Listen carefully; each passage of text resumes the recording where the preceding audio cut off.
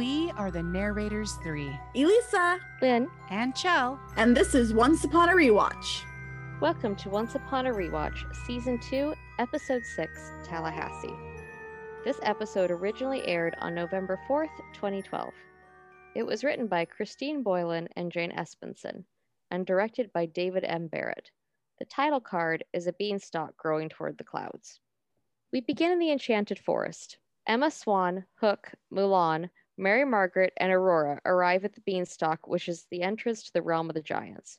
Emma asks why they can't just pick a magic bean, and Hook explains that there aren't any anymore. Hook warns that Emma's knowledge of giants is wrong. She tells him what she knows of the story of Jack and the Beanstalk. After hearing her brief synopsis, Hook states that while it is a lovely tale, it is not quite how it happened. He reveals that the giants used the magic beans to plunder all of the lands, and there was a man named Jack who led an invasion of the giants' realm, killing everyone but one giant. Mary Margaret confirms Captain Jones' story with a brief nod. Hook explains the giants destroyed their magic beans because if they couldn't use their magic, nobody could.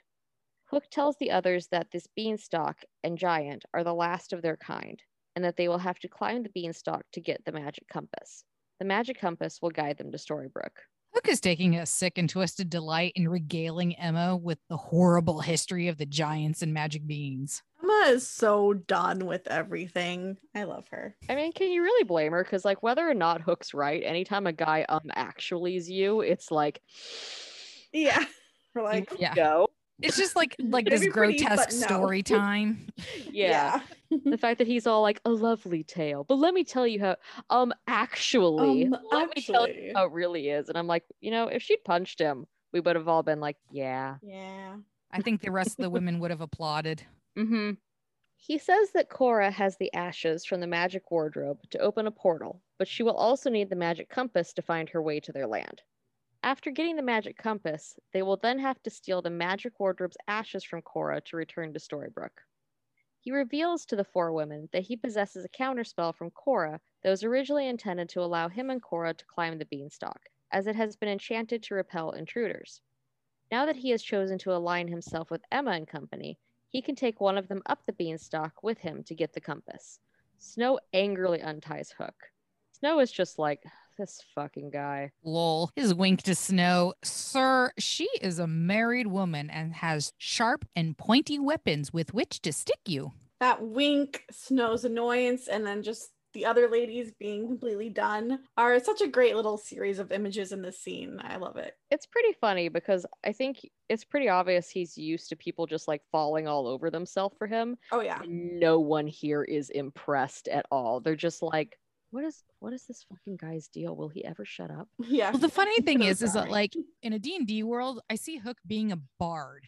Oh, absolutely. Oh, yeah. Just the Charisma way 20. he like Bard regaling them with like stories and still smiling and like just telling himself that they love him and that he's the best. And it's very Yasker. He has like a 19 in charisma, but he keeps rolling those ones. Yes. And then you've just got barbarian class Emma over here. Who's just like, shut up, I want to punch. Yes. Paladin Mulan. Ranger Snow. Ranger Snow. Druid Aurora? No. NPC Aurora. I think she could be sorcerer. Yeah, sorcerer. Yeah. I like that. Okay, there you go. Yeah. I technically did play in a D&D campaign, two shot. I guess it was two shots. It's a two-shot. Where yeah. we were Disney princesses, and I was Aurora, and I was a Twilight cleric, Oh. which is actually a really freaking cool domain, which is neither here nor there, and we're getting nerdy, but we already brought D&D into this, so whatever. I was Anna as a barbarian. It was very fun. It was very good. That sounds amazing. It was great. And then our Elsa was like a wild magic sorcerer, if I remember correctly. Mm-hmm. It was very good. And Merido's a ranger with her will-o-wisp that was like her Was her, like, companion. her companion. That's so cool. Yeah. I want to play. And then Sally our was DM a warlock? Yeah, she was a homebrew. Oh, homebrew witch, right? Yeah, she was like a homebrew witch because the DM made like a homebrew class for her because that's who his wife was playing. Oh, cute. It was very cute. It was very fun. And then there was a paladin Cinderella. Yes. Oh my God, she was amazing. She had to compulsively clean everything. Oh, poor thing. But yeah, that's neither here nor there. But since we were like D&D class Aurora, I was like, well, technically I did play Aurora and I was a cleric of the Twilight Domain. Anyway, moving on. Once released, Hook slaps on his enchanted wrist cuff and asks which of the 4 women will be the one to accompany him up the beanstalk. He is really hoping for them to fight it out and get into it. I'd be mad about his obvious schoolboy glee, but to be honest, I would pay to see that. Meow.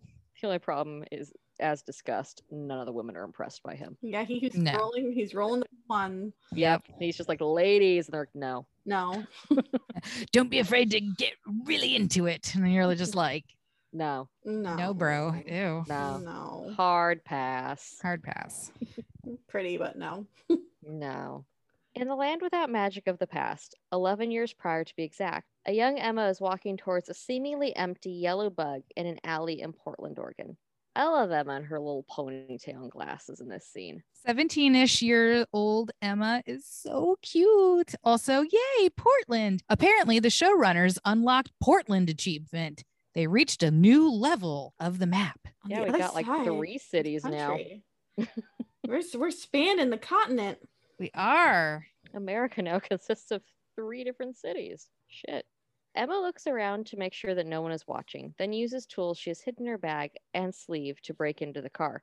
She's able to start it with a screwdriver and drive away, very pleased with herself, until a man pops up from the back seat, startling her. Impressive, he remarks with an impish grin, but you could have just asked me for the keys. Aw, the boy is here. I love that boy. He's still my beating heart. His smile is so darling. Like he is amused, but instantly smitten with the pretty thief. I have no words. Just know I am radiating joy and love for my good boy. Such a good boy. A handsome young man. The mystery man tells Emma to keep driving before he introduces himself as Neil Cassidy.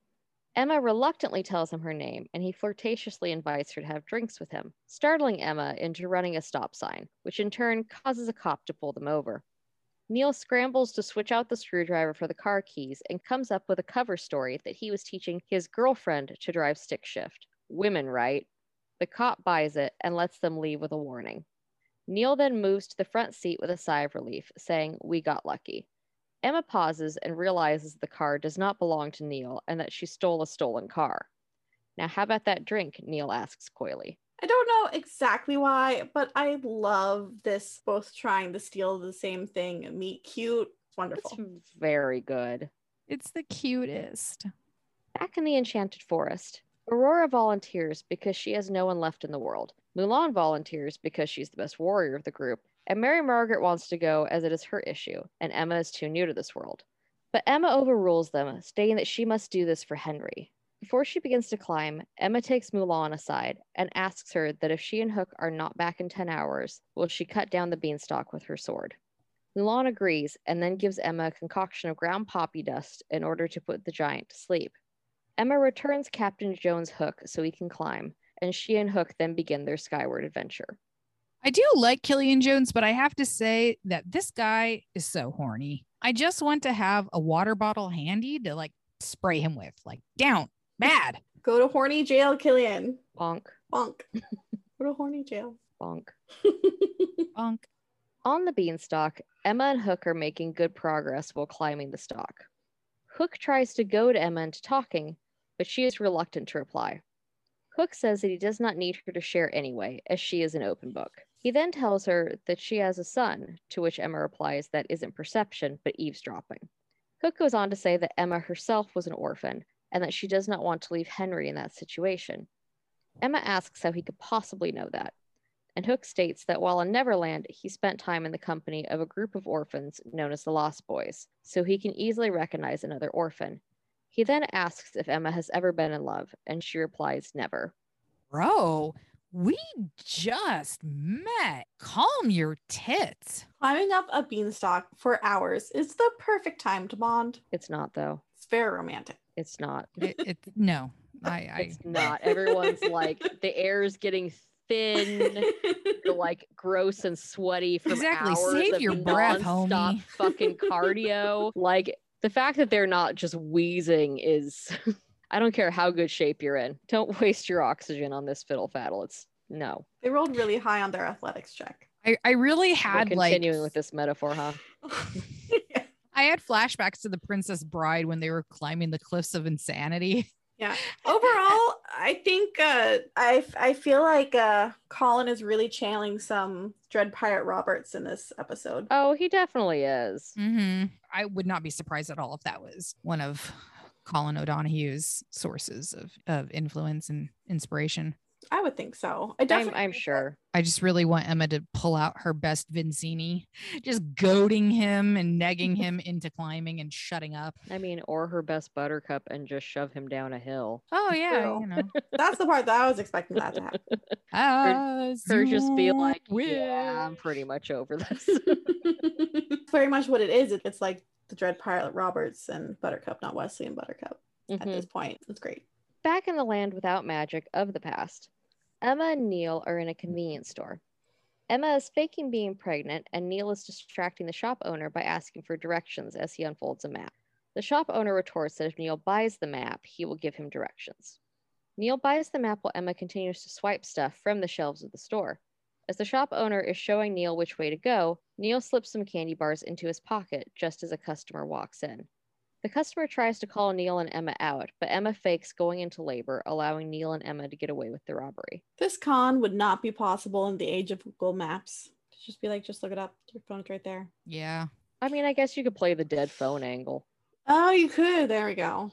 That would be be like, bro, both our phones are dead and we're super lost. I don't know. That's the best I got. After jumping into their car and kissing, they make their way to a motel where they enter an open room after family leaves. Emma discovers a dream catcher they left behind, saying that this is a way to prevent nightmares. As she and Neil settle in, Neil suggests that the two of them leave their lives of crime behind them and settle down somewhere. When Emma asks where, Neil takes a map of the United States off the wall and tells Emma that wherever she points, that is where they will settle down. Emma closes her eyes and picks Tallahassee, to which Neil replies that Tallahassee is where they will start their new lives. Despite the whole, criminal thing, Neil and Emma are incredibly soft, and I love them very much. And here, Henry, is the motel room where you were conceived. My emotions, my emotions. I also did forget to add and write in the summary that one of the things that Neil swipes in the convenience store is the Apollo bar. And then Henry's obsessed with those too. I wonder if that was done intentionally. Another lost Easter egg. Oh, but Neil swipes the little keychain. It's a swan, isn't it? It's a swan. It's a swan. Swan. Yeah. Yeah, because isn't that why he's all like, I got this for you because it's a swan and she's Emma Swan? Yeah, that's cute. Also, I might be totally off base, but is that what is her necklace that she's wearing in the first season? Okay, cool. Like, I hadn't thought of that until this rewatch, and then I was like, wait, because I remembered us being like, she always has that same necklace on. It's got to be significant. Mm-hmm. And then I was like, wait, when we were watching this one, I think that keychain is the necklace she keeps wearing. Yes, it is the necklace. Awesome. Oh, I have to say that, both Jennifer and Michael really pull off the teenage energy well. Look wise, I know it's not a perfect read, obviously, especially with Michael. But these two do have proper teenage mannerisms down in these scenes, that manic teenage energy. I think they both have a lot of really small moments that read well as teenagers. So for folks in their 30s playing teens, they're trying their best. You know what? If it worked for Beverly Hills 90210, it sure as hell can work here too. Yeah. It works better than Dear Evan Hansen. True. Suspension fucking fired. Disbelief. Back in the Enchanted Forest, Mulan draws a line in the sand intersected with other lines. She explains to Aurora and Mary Margaret that this is to keep time of their watch shifts. Mary Margaret volunteers to take the first watch, and Mulan goes to sleep. Aurora remains behind, though, and confides in Mary Margaret she is too scared to go to sleep, as she's been experiencing intense nightmares since being woken from the sleeping curse. Mary Margaret comforts her, stating that she had the same experience, and that in order to make her feel better, Prince Charming would light a candle to help her sleep, as the flame would catch the nightmares, and soothe her back to sleep as he watched over her. She encourages Aurora to rest, telling her she will watch over her.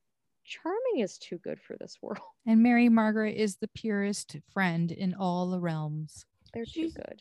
So good. She's the best mom friend. Also, I just really love this scene with Snow and Aurora talking about the nightmares that follow the sleeping curse. I'm glad this is actually being explored. Like, this is actually a very thoughtful subplot. You know why? Jane Espenson. Because it was written by women. Mm-hmm. It's like, do you know why this episode's actually intelligent? Because it was written by women. Hell yeah. Hell yeah. This is a really great little plot. That sleeping curse is serious business. It's not just like time missing. As Regina explains, it's like you're haunted by basically your mistakes, if I remember correctly, and just have these twisted nightmares, and that's got to be a hell of a thing to recover from. So I like that. I like that this is being explored between Snow and Aurora. Meanwhile, at the top of the beanstalk, Emma and Hook arrive in the realm of the giants, now a destitute wasteland. Hook notices Emma has a cut on her hand and insists on helping, pouring rum on it to stave off infection before wrapping in a cloth. They formulate a plan for the giant, weighing between knocking out the giant with the sleeping powder or waiting for him to fall asleep. Emma spies a tattoo on his arm, which is a heart with a dagger through it and the name Mila, and asks him about it. Captain Hook grows somber and replies that she was someone from long ago and that she is gone. Emma guesses that Rumpelstiltskin killed her, and that's the reason Hook wants him dead. Killian replies to Emma, saying, as a woman claiming to not have ever been in love, she is perceptive in love. Emma acknowledges that she may have been in love once. During this scene, I was expecting Killian to go like, I'm nice men at basically any moment. It was be full Han Solo. There was a little bit of Han Solo energy in this. I'm like, what? I'm nice men. You're a scoundrel, sir. Scoundrel and a brigand. Hey, it's me. Back in the past, in a park in Portland, Emma waits for Neil behind a tree with donuts in hand. Get you a woman who surprises you with donuts. I mean, I did. Aw, babe. Aw, I ship it. Neil is a bit flustered and shows Emma a wanted poster for grand larceny with his name on it. He explains to Emma that this is a result of him stealing some watches in Phoenix a while ago, and that the watches are stored in a locker at the bus station in Portland. He despairs of how he will get out of this, believing he needs to make a break for Canada, without Emma, as he cannot bear the thought of her getting caught. However, Emma thinks up a plan, saying she will retrieve the watches herself, and that they can use the money to start a new life in Tallahassee. Just as Neil starts to weakly protest against the risk, Emma tells Neil she loves him, and he returns the sentiment before they seal their plans with a kiss. The wanted poster that I now know launched 1,000 anti-Neil ships. Like, I understand that the potential age gap the poster alludes to is not okay. But I don't think that's actually what age, Neil is supposed to appear as in this flashback. From their performances and very much like equal power level of the two of them in this plot, I do think the intention is for Neil to also appear to be a teenager. The actors themselves are not that different in age, and if any of the other posters in this show are anything to compare to this information, like, there's not the most attention or care with their wanted posters or their document props on this show. Snow was in her wedding dress on her wanted poster. The seasons were all mixed up in the newspaper. I don't think that age was intentionally put there. I don't think the intention is for him to be not someone, that appears to be an appropriate age for Emma. Well, and he's, like a grifter and stuff. And so I'm sure he was going off a fake ID, and that's probably the age the cops only had on record. Yeah. So if there was care put into that poster, you're right. All three of us were talking about this earlier. Very likely he is not living off of a real ID. Yeah. No. Like, without spoiling anything, who's to say, like, that he had a fake ID and it wasn't a fucking McLovin situation? Yeah. Exactly. Neil, he's like, hey, I'm Neil McLovin. I'm Neil McLovin. Exactly. Like, I mean, I'm screaming into a pillow here because I agree with all of this and I want to say more, but I just, can't right now. That's why I stand by my, without spoiling anything. This is McLovin.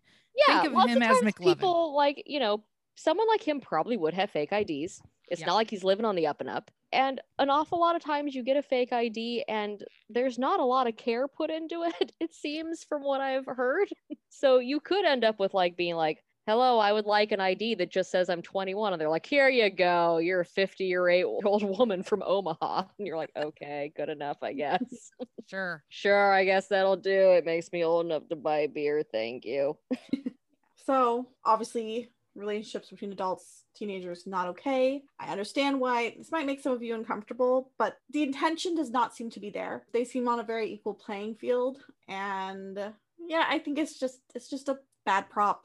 Just a bad prop, y'all. Bad prop. Back in the Enchanted Forest, Emma is atop one of the statues outside the open door to the home of the giant, clutching Mulan's sleeping potion.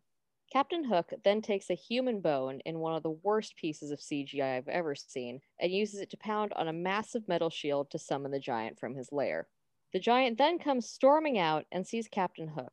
Hook leads the giant around towards Emma by taunting him. Oh my god, Killian is such a nerd during his giant distraction. He's just like, look at me, I'm a bad man, I'm a bad human. And you're like, yeah, he definitely doesn't come across as even remotely cool. Sir. He's I just love like, him. oh, nerd. Nerd. Nerd alert. Nerd alert. There he goes. There's your Han Solo factor. I'm really cool. No, I'm not. No, I'm not. The giant follows him, and then Emma throws the potion in the giant's face, knocking him unconscious.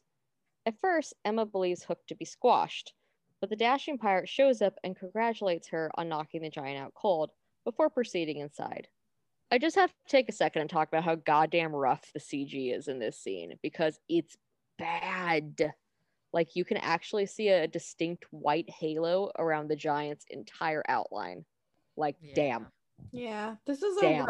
a real rough one for special effects, and like all three of these actors in the scene are doing their very best, but I feel like it must have been real. Oh, no shorting to them. They real hard scene that was acted. Yeah, like they do their best with, I'm assuming, nothing to work with, because everything seems like it's CG in this scene. Just a lot of green. Maybe a tennis ball here and there. Yeah. But it's bad. It's on par with the first episode, the pilot, where we see Regina walk down the hall and she's like a good foot above the CG floor. Yeah. That's about where this is at. And it's really, damn, someone got paid to do that. Probably a very small budget with a very tight turnaround. And they had an intern do this scene.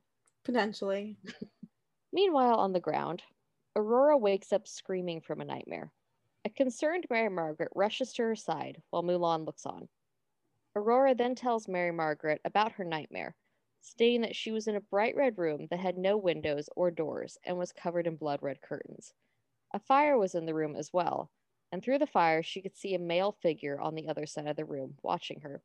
Mary Margaret calms her down and states that it was just a dream and to go back to sleep. Aurora reluctantly does this, laying her head in Mary Margaret's lap. Mary Margaret states she will watch over her.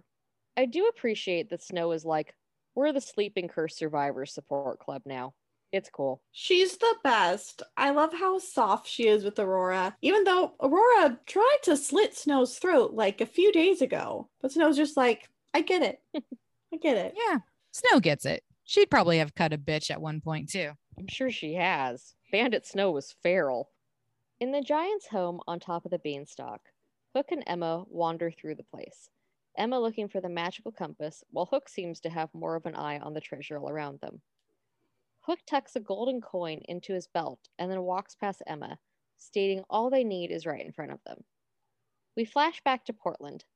Emma goes to the locker indicated by Neil and opens it, taking the contraband out of the locker and easily slipping by security. Don't be suspicious. Don't be suspicious. Don't be suspicious, except that she's so suspicious.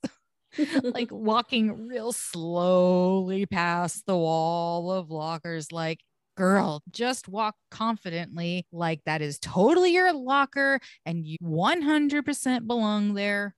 Look, this is larceny 101. Write that down, kids. Just walk confidently like you're walking into a restaurant to use their bathroom, but you have no Even though you plans to eat haven't bought anything. there. Yep. And the sign clearly says restroom for customers only. Back in the giant's lair, while searching in the treasure room, Emma and Hook stumble across the skeleton of Jack the Giant Killer. All that remains are his bones, a few tattered bits of cloth, and a large sword with Jack's name inscribed on it. As Hook prepares to search further, Emma grabs a hold of him to save him from tripping over a tripwire. Hook takes this as a sign of affection from Emma, which she refutes immediately. The two then resume the search for the compass. I mean, I guess you gotta respect that Hook is hella thirsty for Emma from day one. Lol. When Emma goes, after you, Hook just gives her this look that says, I know you want me to go first so you can check out my fabulous pirate booty. Like, I don't know why on most other men this behavior is super gross and unforgivable, but on Hook it is just funny and oddly harmless. But yeah, don't act like this IRL. Only fictional pirates can make this weirdly hornball behavior charming. Yeah, somehow the fact that you can kind of see like such a nerd underneath this onslaught of flirting. So I have this theory. Maybe it's because we know how much Hook loved Mila and saw that vulnerability and dedication to her in a past episode. So like we know, I guess, how serious he can actually be. Yeah.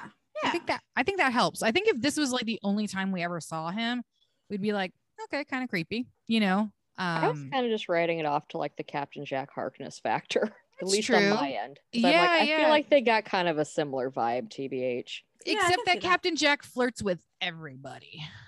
He does, but also he had kind of the same thing. Yeah, like he can desperately love. Yeah. He did have a great love. Yeah. Oh, Yanto. So like I think it's kind of that same, I don't know. This is how I cope with my problems, by deflecting and flirting constantly. Yeah. Yeah. Yeah. You know what? I think you're right. Because he doesn't actually think anything's going to come of it. No. Yeah, that's very true. It's all part of his whole persona. Yeah. Like absolutely. The charming captain. The facade. Absolutely. It's like, this is what's expected of me, and it's not going to go anywhere because these women are not impressed at all. But right. I'm going to keep doing it. You got to keep doing it. Because it's what I know.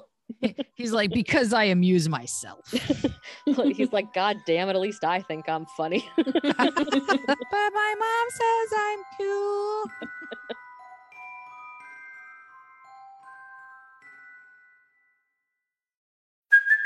Hey, it's Kaylee Cuoco for Priceline. Ready to go to your happy place for a happy price? Well, why didn't you say so? Just download the Priceline app right now and save up to 60% on hotels. So whether it's Cousin Kevin's Kazoo Concert in Kansas City, go Kevin, or Becky's Bachelorette Bash in Bermuda, you never have to miss a trip ever again. So download the Priceline app today. Your savings are waiting. Go to your happy place for a happy price.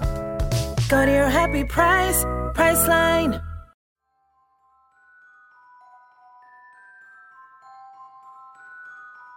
Back in Portland, Emma joins Neil and their yellow bug, and the two celebrate their victory with a kiss. Neil then states that he will go and meet the fence to sell the watches before meeting with Emma in a parking structure by the tracks at 9 p.m. sharp. They will shortly thereafter be able to start their new lives in Tallahassee. Before he takes off, Neil gives Emma one of the stolen watches. Aw, it's a Mickey watch. This is a flashback, and you know how everything shakes out for Emma. But still, her and Neil are so cute that each time I watch it, I just want them to work out. I know. They're really sweet in this episode. You know it won't, and yet you're still pulling for them because you're like, oh, but they're so soft. Oh, I love you, kids. I love you, crazy kids. I just want you guys to be okay. Neil takes off, but is pursued by a shadowy figure into a back alley and pulls him down from a chain link fence and throws him to the ground. Neil thinks he is a cop, but the man says, it's not like that. You want to protect Emma? Come with me. He releases Neil, who is instantly ready to punch this puppet boy out because the stranger turns out to be goddamn August douchebag fuckboy Booth. Yay. Here's August to ruin everything with his greasy fuckboy face. No, not this fuckhead. To the poopin' housing with you, puppet boy. Also, I see you embellish my summary. Yes, I did. Because August is terrible, and I want him to die. Oh, God damn it, August. I have to deal with him. Ugh. God. I know. As soon as he came out from the shadows, I was like, oh, fuck. Now I got to deal with you. I was so happy when you were, made out of wood and dying. You couldn't talk anymore. Yeah. Fuck. Anyway. August tells Neil to think of him as Emma's guardian angel, which Neil accurately calls him out, saying August has been doing a crap job. August has the audacity to be incredulous, as he says he has been searching for Emma for 2 years, only to find her robbing convenience stores with some deadbeat. Him referring to himself as her guardian angel makes me want to fucking barf. This sanctimonious bag of dicks. I want to choke him with his own puppet strings. Do it. Like, oh, have you been looking for her, August? Have you? Because I don't believe him. I don't think he has. Neil says that he is the best thing that has ever happened to Emma. Okay, that's a bold statement, buddy. Like, men, never, ever, ever say this about your special lady friend. Even if you're right. Yeah. Which I think he actually is. Absolutely. But still. Just don't say it out loud. You can think it. Yeah, you can think it all you want. Neil wonders where the hell he has been for the rest of her life, to which August says, the world is full of temptations, and he is not great at saying no, but he's here now. Oh, good for you. Excuse me as I barf into the corner. Fuck No one you, can blame August. you. Ugh. I have to somehow get through this, and it's making me so mad. Breathe. I'm trying. Calming thoughts. I'm trying. Okay. We know you're trying, and we are so proud of you. I can do this. Okay. August explains that he thought Emma would be safe inside the foster system. But now that she is out, he has returned to take care of her, as he once promised. I'm just so goddamn mad right now. This complete dick who abandoned her as a child swans in and tries to pretend Neil is the issue here. You know, not the bag of dicks that was supposed to take care of her as his one fucking job. But instead, he just bailed. But sure, Neil is the reason everything with Emma went wrong, you fucking dumbass. Somebody grab the matches. I have some kindling that needs burning. Neil quietly responds that he and Emma promised to take care of each other. August realizes that Neil truly loves Emma, which he uses to be a reason why Neil must let her go. Never, Neil solemnly vows. August calmly asks the other man if he believes in magic, which, can I just say, came off very creepy. Very creepy. If anyone ever throws your ass down in an alley and asks you if you believe in magic, you kick them in the dick and you run, because shit's gonna get bad. I know. I kind of like am just waiting for August to like pull a rabbit out of his ass or something. I don't even know, but I'm like, God, it's already so skeezy. And then he just stares unblinkingly at Neil as like he pulls scarf out of scarf. And Neil's just like, oh, yeah. He's like, oh my God, it's a psychotic magician. Talent. How do I get out of here? Tip him and run. I stand by my you kick him in the balls and run for your life. Yeah. August saunters over to his nearby motorcycle like the piece of shit he is, where a wooden box we recognize sits strapped to the seat. August promises that when Neil sees what's in the box, he will listen and believe. It is not, sadly, the head of Gwyneth Paltrow. What's in the box? What's in the box? Come on, what's in the box? August opens the lid and Neil peers in. He is stunned in silence before he straightens up and looks leveled at August. Okay, I'm listening, he says with a shake in his voice. August explains about the curse and Emma's destiny, hoping that Neil will do the right thing at the end of it. I hate August so much, I have an actual physical reaction anytime he does literally anything. I wanted to puke during this whole thing. This asshole is being like, yo, Neil, you got a white fang Emma. And it's so, it's the worst. It's super fucking bad, especially since he's all like, I know I was like, had literally one fucking job, and that's the whole reason I was sent here. But you're the problem. She got into crime because of you. And it's like, she was stealing a car when she met him, dude. She did not get into crime because of it. Yeah. So do us all a favor and go drown yourself. She's been doing crime since really young, friend. Yeah. While she was in the foster system that you thought would protect her, by the way. Mild spoiler, but whatever. I hate August. Why is he back? I don't know. To punish us. Ugh. Right. I'm cool. I'm centered. I'm moving on. It's okay. All right. Later that same night, Emma is waiting for Neil, admiring her watch. She tries to ring Neil, but his phone is out of service. A cop shows up out of nowhere with a gun pointed at her, saying she has possession of stolen goods, because he claims to have reviewed the footage of her removing the bag of watches from the bus station locker. He informs Emma that Neil betrayed her and called in a tip on her. He asks for the other stolen watches, but Emma states that she does not have them. She is cuffed and led away in disbelief. Gross. Okay. This is stupid because no way they would have gotten to her that fast. It takes time to check surveillance cameras and like some red tape and shit. Ugh, whatever, fine. It suits the narrative. But also, fuck this cop. He calls her a good girl when she affirms she knows her rights. It's super gross. Like, the good girl thing made me fucking ill. Go die in a fire, you swine. Also, kind of to add on to your thing with it's unrealistic with how they'd have to review things and there's red tape and everything. They have to read you your rights. Otherwise, anything you say can't actually be used in your trial. So good job, asshat. You're botching your own trial by being a douche. So I don't know where they were going with the do you know your rights bullshit, because if he doesn't actually say it, that's not. Like, that's just literally not how it works. Ugh, the scene is the worst. Poor Emma. I'm upset. I'm sorry. Do Do you want me to get you a glass of water? No, it's okay. I have iced tea. Okay, because I don't really want to get up.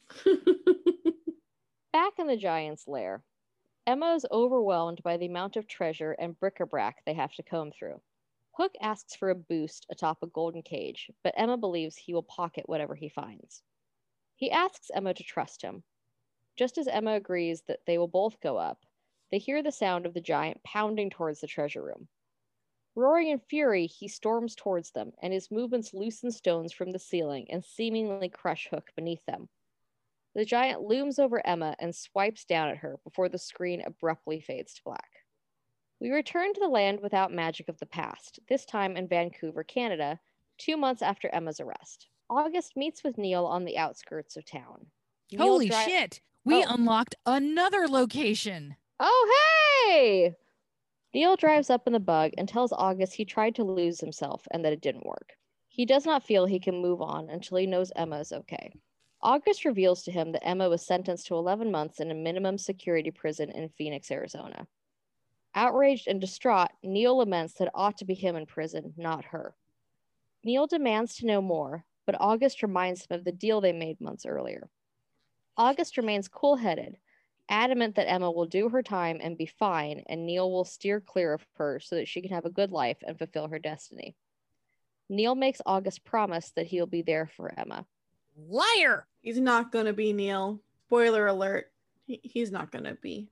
Honestly, August can go fucking choke. His whole I know what Emma needs shtick is fucking nauseating. Like, good job Once Upon a Time for creating just the most insufferable cockwagon. Because he's the worst. Yeah. Neil then gives August the keys to the bug and a stack of money, saying that he'll rest better if he knows Emma is cared for. August says Emma does not need money for what's ahead, which is utterly baffling. Just so baffling because she still has 10 years before breaking the curse. So of course she needs money, you fucking Egypt. Like food, shelter. Like what? Oh, don't you know? Apparently being a chosen one means you no longer need money or to eat or anything else or whatever. You know he took that money and blew it on going to Thailand because he sucks. Yep. Just give her the money, August. The worst. You have to be a decent person to do that, and he isn't. He isn't. He's doing a real great job looking out for her. August reluctantly agrees to Neil's request. You know, like a liar. And says he will send a postcard to him when Emma fulfills her destiny. The takeaway from this scene is Neil is such a good boy and August is bad. Very bad. It's like direct opposition of each other. Mm-hmm. Like in this one scene, you have such a good boy. And then you just have the embodiment of toxic masculinity in a bad shirt. Meanwhile, The giant has Emma in his hand and proceeds to squeeze the life out of her. Emma pleads with him that she needs the compass to get back to her son, but the giant does not heed her. Almost out of breath, Emma bites the giant's hand, causing her to be dropped in another fit of very bad CG, might I add. It's very bad. Catching her breath, she runs away and grabs Jack's sword lying nearby. She cuts the rope holding a large iron cage and it falls on top of the giant, trapping him. Menacing him with the poison sword, she demands the compass. The giant states that she's going to kill him anyway and that humans are all alike. They massacred us and destroyed all of the beans. Emma says that she heard it was the other way around. That's because the victors get to tell the story. He gives Emma the golden compass. They massacred us and destroyed all our beans is actually Lynn's most quoted Once Upon a Time line. So funny to me. It's the most unintentionally hilarious line. It shouldn't be, but it is. I feel like the writers maybe should have taken a little more time with that line because all the gravity of the situation just goes right out of the window with it. Like, you're kind of like, all right, you're there for him with his like, oh, the humans killed everyone. And you're like, oh, feels bad, man. But right as soon as he goes, they massacred us and destroyed all the beans in like the tiniest voice you've ever heard. You're like, wait. Your beans. All of your beans? It's not the massacred us part. It's the beans. It's the beans. It's the beans. Yeah. Like, I'm like, oh, you guys really should have reworked this line a bit. Because any gravity you felt for this situation has just, it's gone. I think destroyed all of our magic would have been better. God, literally anything would have been better. This line's ridiculous. Magical beans. Beans. Oh no, not the beans. Magical fruit that makes you fart. Aw, poor Hurley from Lost. And his beans. Hasn't he been through enough already? I don't know. I haven't seen Lost. Ugh. I mean, his is like one of the best characters ever. He's very pure. I know. I love Hurley. He's good.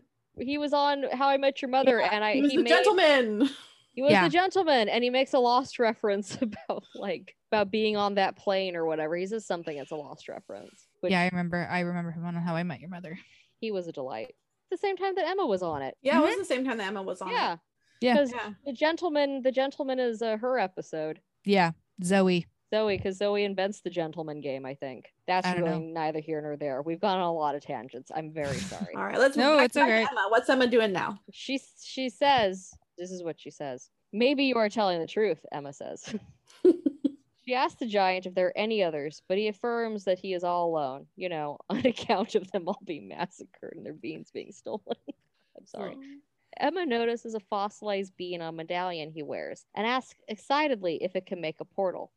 Not anymore, says the giant. I wear it as a reminder that you're all killers. This haunts Emma as she states that humans are not all alike and walks away. The giant then breaks out of the trap and runs towards Emma. But rather than grab her again, he reveals a secret exit from his lair, saying that he owes Emma a favor for not killing him. And he does it in the most goddamn dramatic way possible, too. Like, there's a brick covering this tiny person-sized hole that probably weighs as much as, like, I don't know, a grapefruit to him. And he screams and yeets it to reveal the way out. And, like, damn, dude, you could have just scooted it to the side. It is the most needlessly dramatic scene. He doesn't know how to be around people anymore. God, I guess not. No, I'm going to attribute that to bad CG and bad directing the actor. Like, while he's... There's so much that's supposed to, I think, be met with gravity. Yeah. In the interactions between Emma and Tiny. Mm-hmm. And it's comical. It shouldn't be, but it is. And I'm sorry, because I'm sure they were doing their best. Oh, no. Oh, yeah. They're both great actors. They are, and I'm sure they were doing their absolute best. And I feel a little bad for laughing at them, but only a very little, because it's quite ridiculous. You have to say Jennifer Morrison's really, really excellent in this episode. Oh, she acts her pants off. Oh, yeah. It's not her fault that there's terrible CG and some very bad lines and, whatever else is going on right now. It wouldn't be Once Upon a Time without a mix of just like extreme wonderfulness and just extreme, oh no, what's over here? Yeah, it's like a pinata. It's a pinata filled with all your favorite candies, but also pennies. Yeah. Yeah. Like, you're just like, okay. Like, oh. Maybe some paper clips. Paper clips and pennies. Thank you. This is useful question mark. Going trick-or-treating and getting pencils. I got a rock. Got a rock. Emma then states that the giant actually owes her 2 favors since she could have killed him while he was unconscious. The giant agrees. Emma then goes to Hook, pulls him out from under the rocks, and shows him the magical compass. Hook reaches for it, but Emma tucks it back into her coat pocket. Then she clamps a manacle on Hook, stating that she can't take a chance that she is wrong about him. She assures Hook that she is not leaving him to die, only giving herself a head start. She turns and leaves as Hook roars at her. Emma's like, no more handsome men in my life. It always ends poorly. Goodbye, handsome dude. I'm sending you to horny jail. Yeah, your giant warden will release you after I've got a good head start. Yeah. After he's done yelling and throwing around more things that weigh nothing to him. Going, my beans, my beans. My beans. Poor guy. Listen, this is nothing against the actor. He did his best. He really did. I want to state that. Want everyone to know this is not a dig at him. He did his best. He's a very talented actor. Meanwhile, on the ground, Mulan observes that it has been 10 hours since Emma climbed the stalk. Reluctantly, she unsheaths her sword and goes to work on the beanstalk, swinging her sword and shaking the beanstalk to its core. An enraged Mary Margaret lunges at Mulan and demands to know what she is doing. Mulan gasps out that it was Emma's wish for the beanstalk to be cut down if she was not back in 10 hours. Emma then jumps to the ground with the compass in her hand. Aurora asks about Hook, to which Emma responds, he's fine, but he's a bit held up. Mulan and Aurora make ready to break camp, while Mary Margaret hugs her daughter close and scolds her for telling Mulan to cut down the beanstalk. Mama Mare mad, but love you anyway. She's so mad, but she loves her daughter friends so much. In the Phoenix jail, Emma is sitting in her cell when a prison guard comes in with a small yellow envelope for her. She tells Emma it was sent from Phuket. The prison guard opens it and reveals the keys to the bug, stating that Emma now has a car in addition to a baby when she gets out of jail. Emma is then shown holding a positive pregnancy test in her hand. That fucking puppet boy kept the money. August, you piece of shit. Told you, motherfucker used it to go to Thailand. I'd like to once again remind everyone that Lynn was right the whole time. Lynn was right the whole time. Thank you. We can move on now. In present-day Storybrooke, a screaming Henry wakes up, causing charming Grandpa Himbo to come running. David lights a candle for Henry, and then Henry describes having a nightmare extremely similar to the one dreamt by Princess Aurora in the Enchanted Forest, except that he sees a female figure looking back at him. David comforts him and says it was just a bad dream. I love Charming so much. He's such a breath of fresh air after having to see so much of that actual shit stain August. It's like, here's a real good man. Here's a good man. And on that good man, we end credits.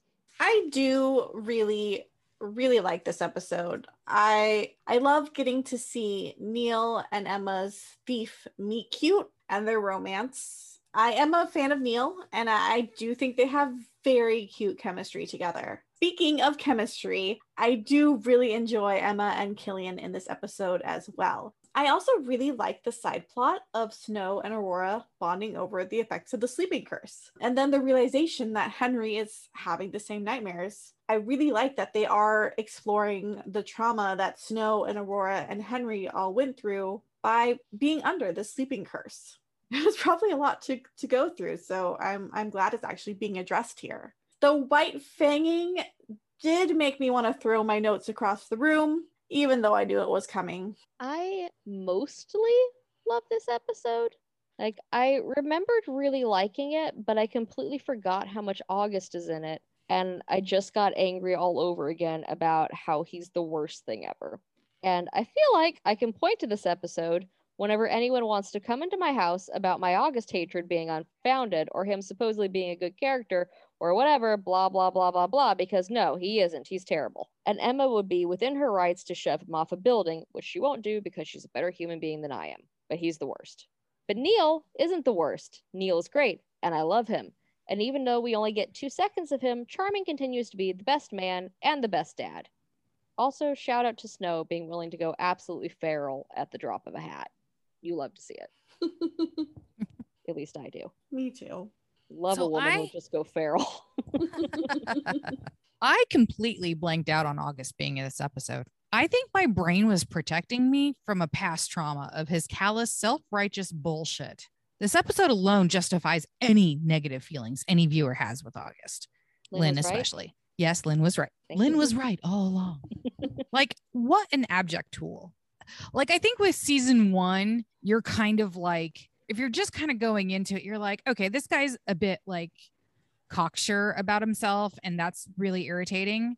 And he's also like a stranger acting like he knows all these people. So that's, kind of shady and weird. But, I don't think the true level of anger can come out until this episode is seen. Because you're like, fuck you. Like, fuck you, dude.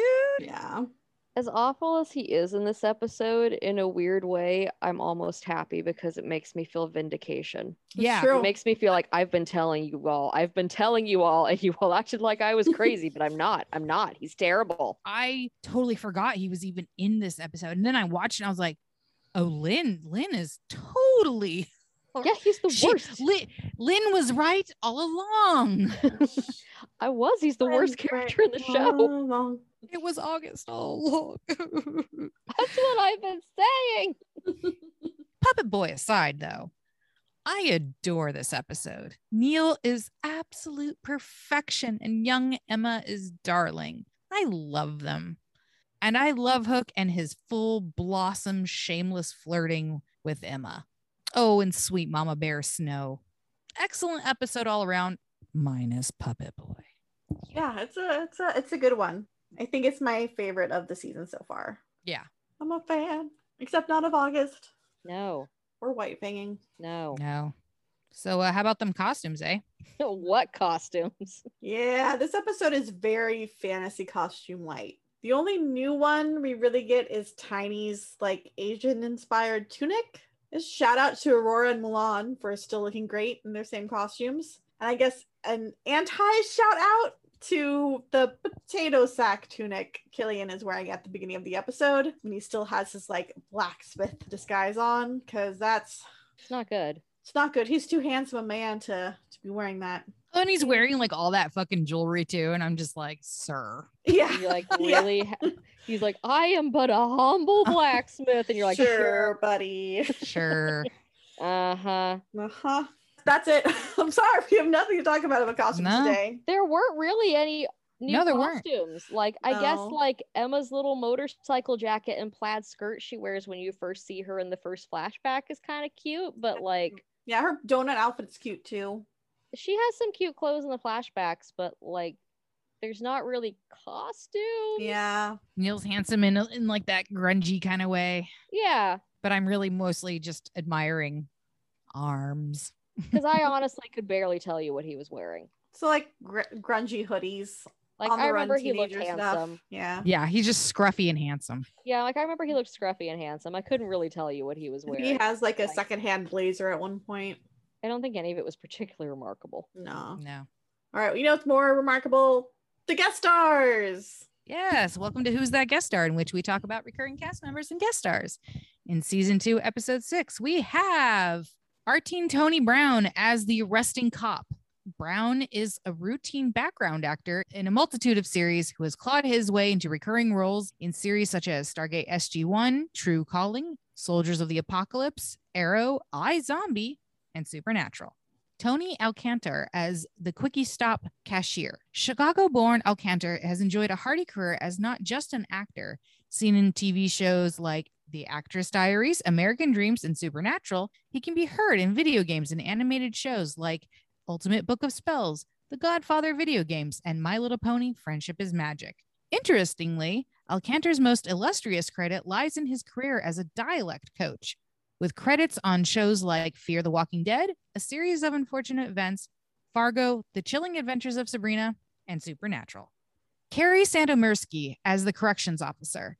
She can be seen on TV shows such as the short-lived Wise Guys, The Killing, The Good Doctor, and The X-Files. Oh, and be sure to listen to our friends on I Want to Rewatch, an X-Files podcast. Michael Raymond James as Neil Cassidy. Our sweet beloved Neil is played by the very darling Michael Raymond James, who can be seen in Jack Reacher, Terriers, True Blood, Frontier, Tell Me a Story, Bronzeville, and Big Sky. All right. So this takes us on a road trip in a yellow bug down Once Upon a Timeline. So this is an interesting one because the flashback is in the Land Without Magic, not the Enchanted Forest. It's the first time this has happened. This flashback would take place about 17 years after the one in season 1, episode 20, The Stranger, where Pinocchio leaves Emma behind in their foster home. And then the episode that follows this would be about 10 years later, and that would be the present day timeline, not the flashback timeline, in season 1, episode 1 pilot, as that is the next time we've seen Emma so far. Next time on Once Upon a Rewatch, Ruby's fear about turning into a wolf during the first curse-free Storybrooke full moon is confirmed when one of the town's residents is viciously murdered, and Ruby is the prime suspect. Meanwhile, Spencer threatens to expose David Nolan as a shepherd, not a prince, and not fit to run the town as sheriff. And Leroy stumbles upon some treasures in the Storybrooke mine that could help bring Mary Margaret and Emma back. Meanwhile, in the fairy tale land that was, Red Riding Hood finds a kindred spirit in Anita, a charismatic and mysterious leader of a pack of humans who, like Red, turn out to be wolves. Thank you for tuning in to Once Upon a Rewatch. We are the Narrators 3. The moral of this episode is, Lynn was right, it was August all along. You can find us on anchor.fm/onceuponarewatch. Talk fairy tales with us on Twitter at OnceUponRewatch. On Instagram at OnceUponRewatch. On Tumblr at onceUponArewatch.tumblr.com. If you enjoy Once Upon a Rewatch, please leave us a review on Apple Podcasts or on your platform of choice. Our artwork for the podcast was done by Laichi Ruru. That's LAICHIRURU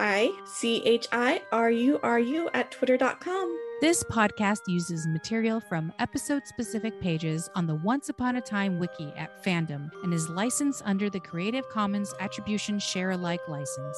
And we want to say a very special thank you to the master of free music, Kevin McLeod. Our intro music is Frost Waltz, and our outro music is Fairy Tale Waltz. And remember, all plot devices come with a price. It was August all along. It's what I've been saying.